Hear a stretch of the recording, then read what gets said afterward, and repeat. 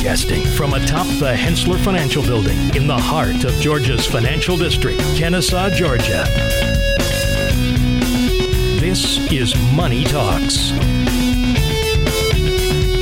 We're back. You're listening to Money Talks, your trusted resource for your money, your future, your life. I'm Troy Harmon, here with Clay Norman and Jarrett McKenzie and Kelly Lynn. Yes, sir. That's what we got. All right. So that means it's my case study time. It really is. Why do you get so excited for this case study? I don't know. Because I'm bossy and I get to tell you. It's the Kelly Lynn Show, starring Kelly Lynn. Setting these up for us. Exactly. Yeah. Okay, this week we have a couple, Serena and Woody, 61 and 65, respectively. They saw their family home soar in value, much like everyone else. They bought their home for $250,000 in 1999 and just sold it for over $650,000, wow, with more than $500,000 in profit. So they are looking to buy something much smaller, now that the kids are gone, and newer, of course, to last, for around $400,000, which we just discovered is pretty much the national median, but they want to pay cash so they can avoid having a mortgage payment. Yeah. While Woody could retire, so they got the assets, he currently has no plans. Serena's also still working. And they figure over the next 5 years or so, they can build up their liquidity for Woody's eventual retirement. And without a mortgage payment over their head, they figure they can live on less for a few years before Woody turns 72 and starts RMDs. You did say less, right? Because it sounded like lust for a minute. No, I did say less. I don't think anyone's going to be trying to live on that. Less? Yes, okay. Yes. Thank you for the clarification. I'm learning, okay? Oh, okay. I'm still learning how to speak on air. All right. You're doing great, Kelly. Thank you. Hang in there. So, Jared, interest rates are higher than they've been in a while. Is that, a wise thing? You're going to save 4.56% on buying a home with your cash. It's not as enticing as they were a few months ago, but, that kind of a rate is certainly easily offset by a number of other assets that could generate income, and I would say that's kind of tell me the answer is no, aren't you? Well, all of these things. There's a lot of this is a very dynamic issue, but I will say, for one, I think it's important to note that look, they bought the home for $250,000, they sold it for $650,000, and while they made more than $500,000 in profit because they probably paid that mortgage down and made it what it was at the time that they sold, there's still the difference between what they sold it for and the basis was not greater than $500,000. So the beauty is they don't have to pay any tax on any of that because they have an exemption of $500,000. As long as they buy another house, right? Yeah. Well, no. Even any primary residence that you sell and don't make more than the exemption amount, which is all $250,000 for all of us individually. So if you're married and filed jointly, then you'd get a $500,000. No matter what you do. Exactly. Yeah, so right. It's not like an exchange where you got to put it into a like kind property, okay. But so you'd have all that to put into another home. And a lot of people do, which look, it's not a bad idea to consider this because not having a mortgage payment would presumably leave you with more cash flow each month that you could then invest. But at the same time, that's going to be very incremental, very low amounts, over the course of time. Whereas you're looking at potentially, $500,000 here that you might look to dump into another investment while still being able to acquire the new home that you want. And as we were talking about on the break, there's very few assets in life that you can say, I'm going to give you 20% of its value and you give me the entire asset so that I get the benefit of the growth of that asset. So to be able to do that and then put the other 80% to work, let's say, if I put down 20% of those proceeds on the new home, then I've got 80% left to put into another asset that would ideally generate some income and, in large part, probably offset the mortgage payment. But at the very least, offset the interest rate or the cost of capital on your new mortgage. Because, let's face it, most people, they get between 2 and 4% in dividends. And if your effective interest rate on the mortgage is, let's say, 4% at this point, well, you've covered the cost of that capital almost entirely with just your dividend. Forget what the investment you might buy with that does.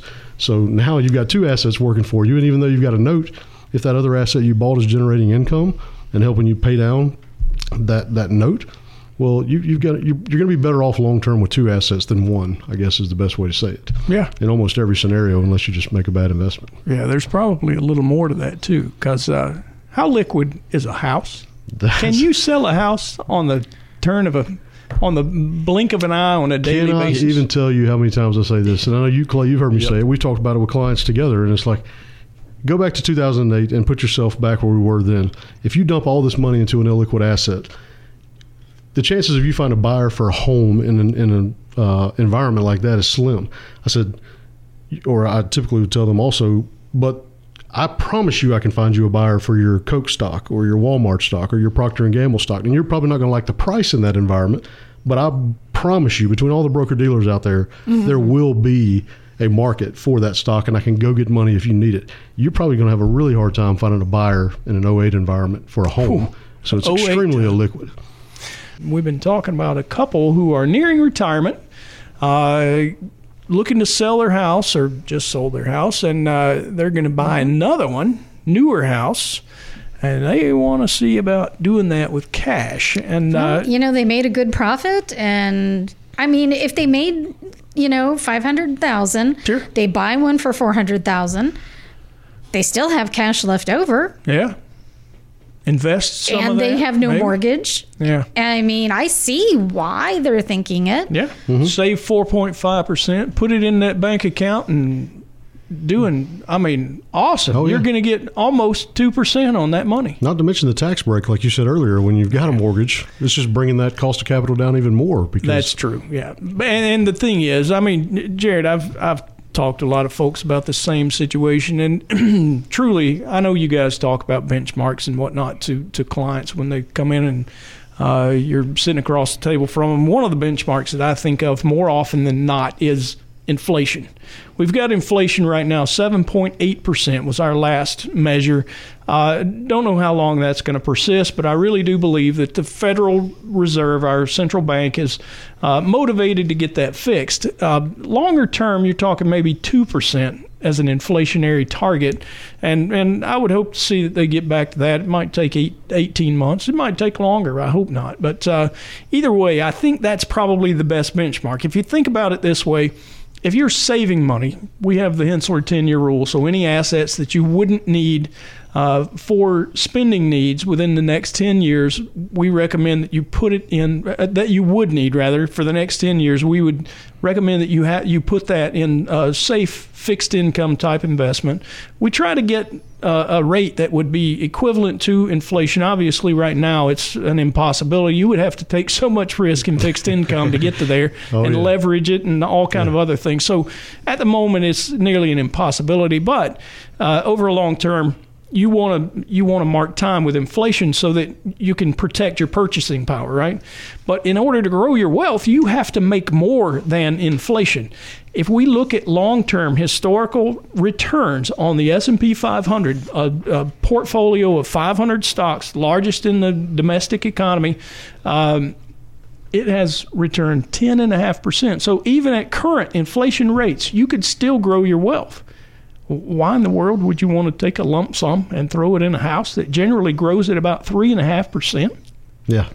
And on top of that, has liquidity issues, which my friend, Mr. Norman, is going to tell us all about, right? Yes, sir. That's right. Yes, sir. Tell us about it, Clay. Yeah, once you're getting so close to retirement like this, liquidity is a big thing that you're going to need because, in your working years, you've spent most of your time saving to that retirement account, and then now that you're about to retire, you're getting to the point where you're spending from that retirement account. So it's a whole different ballgame there. And if you put all of your money into the house, there's only two ways you're going to get it out.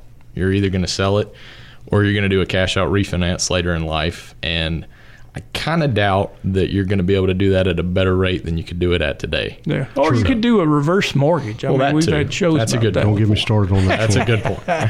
Yeah.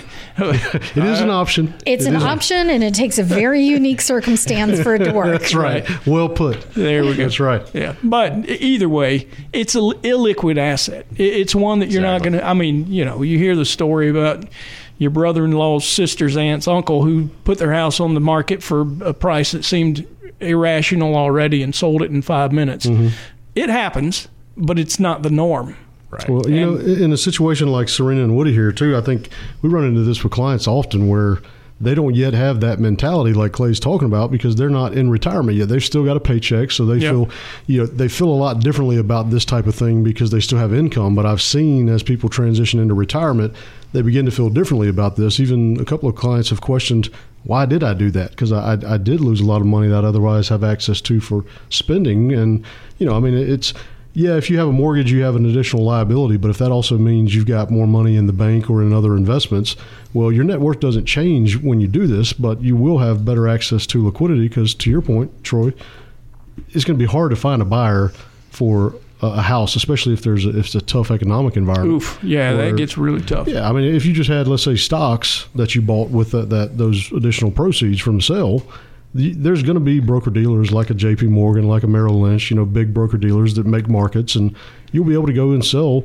the stock. You may not like the price at that point in time, but it's just more liquid. I mean, isn't that part of the reason that houses and real estate in general are less liquid? It's because they don't really have good price discovery on a daily basis. And while you might be anchored to your cost, the market has moved out from under you, and here you're trying to sell a house that you might have bought, as Kelly Lynn wrote down, $400,000.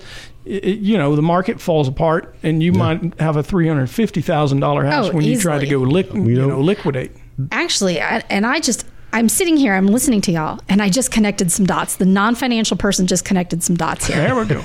Listen to this. So if you take money out of your retirement account for liquidity, that's tax deferred. So you're paying tax on that, right? Yep.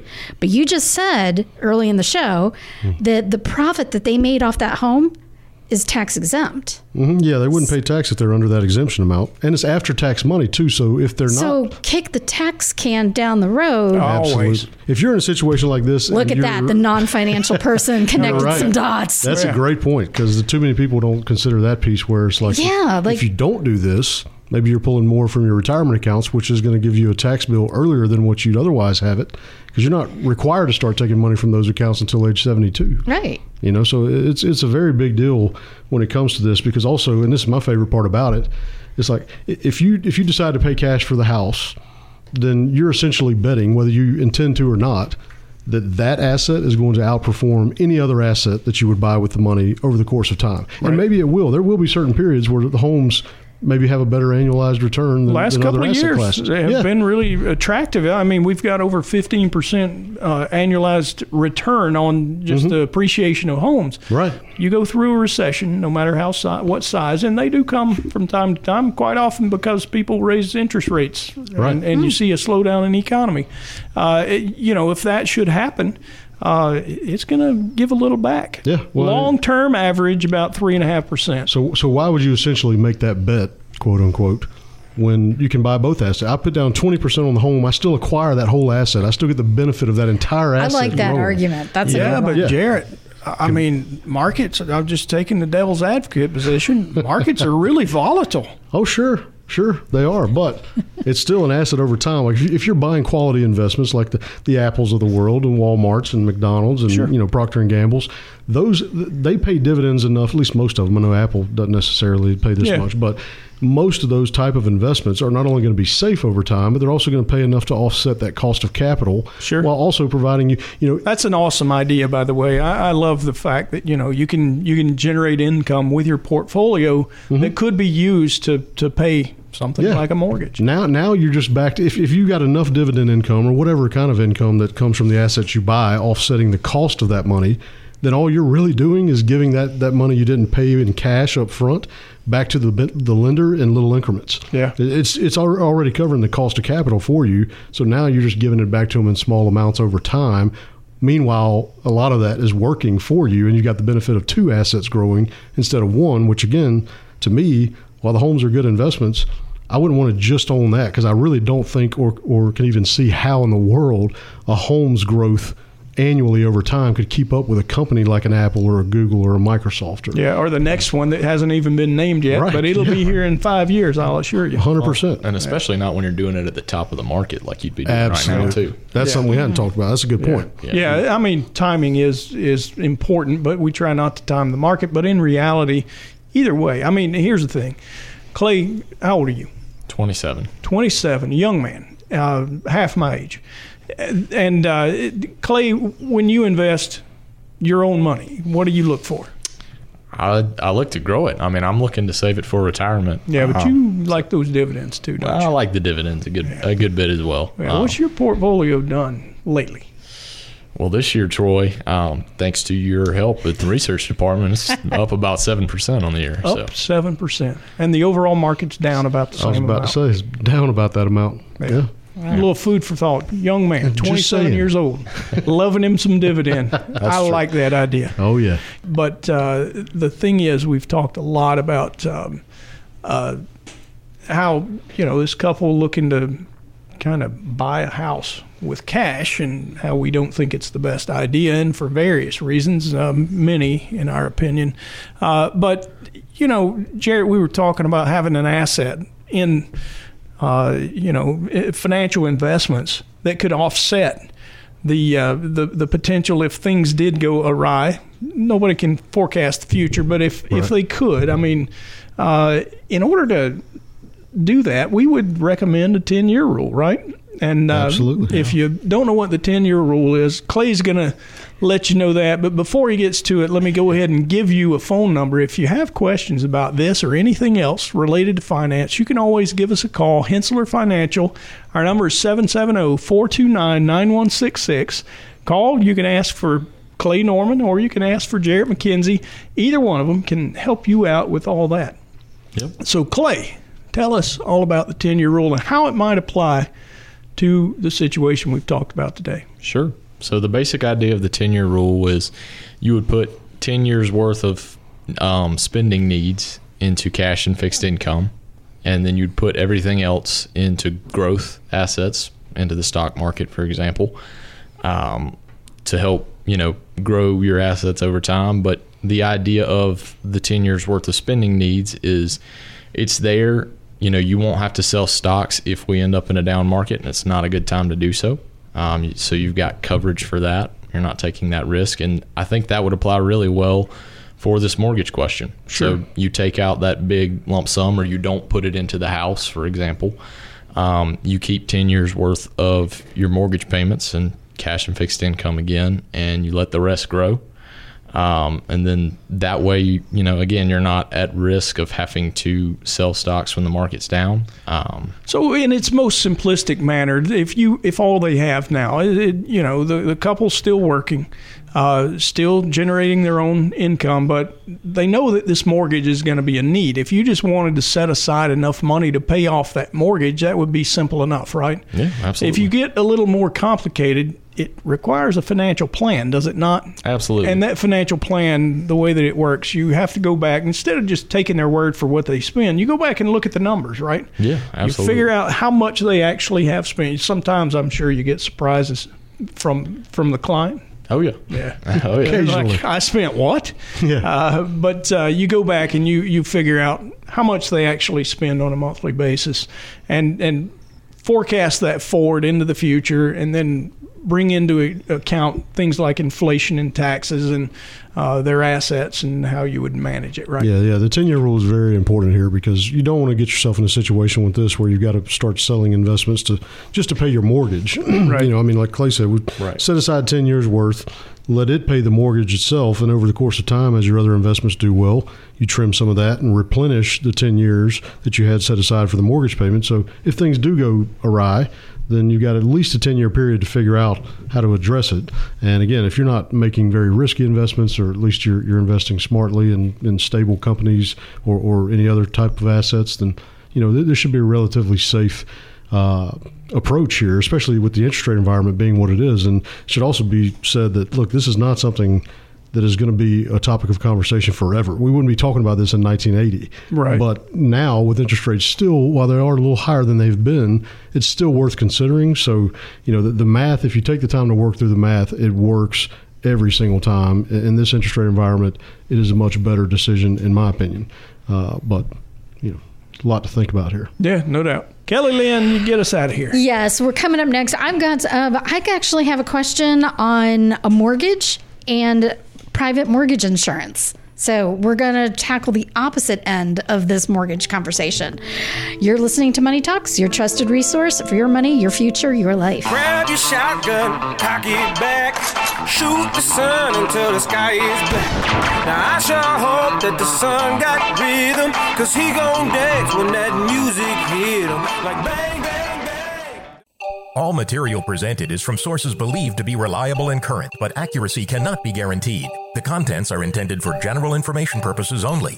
Information provided should not be the sole basis in making any decision and is not intended to replace the advice of qualified professionals, such as tax consultants, insurance advisor, or attorney. Although this material is designed to provide accurate and authoritative information with respect to the subject matter, it may not apply in all situations. This is not to be construed as an offer to buy or sell any financial instruments. It is not our intention to state, indicate, or imply in any manner that current or past results are indicative of future profitability or expectations.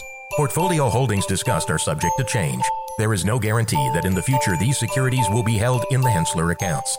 As with all investments, there are associated inherent risks. Please obtain and review all financial material carefully before investing. Henssler is not licensed to offer or sell insurance products. This overview is not to be construed as an offer to purchase any insurance products.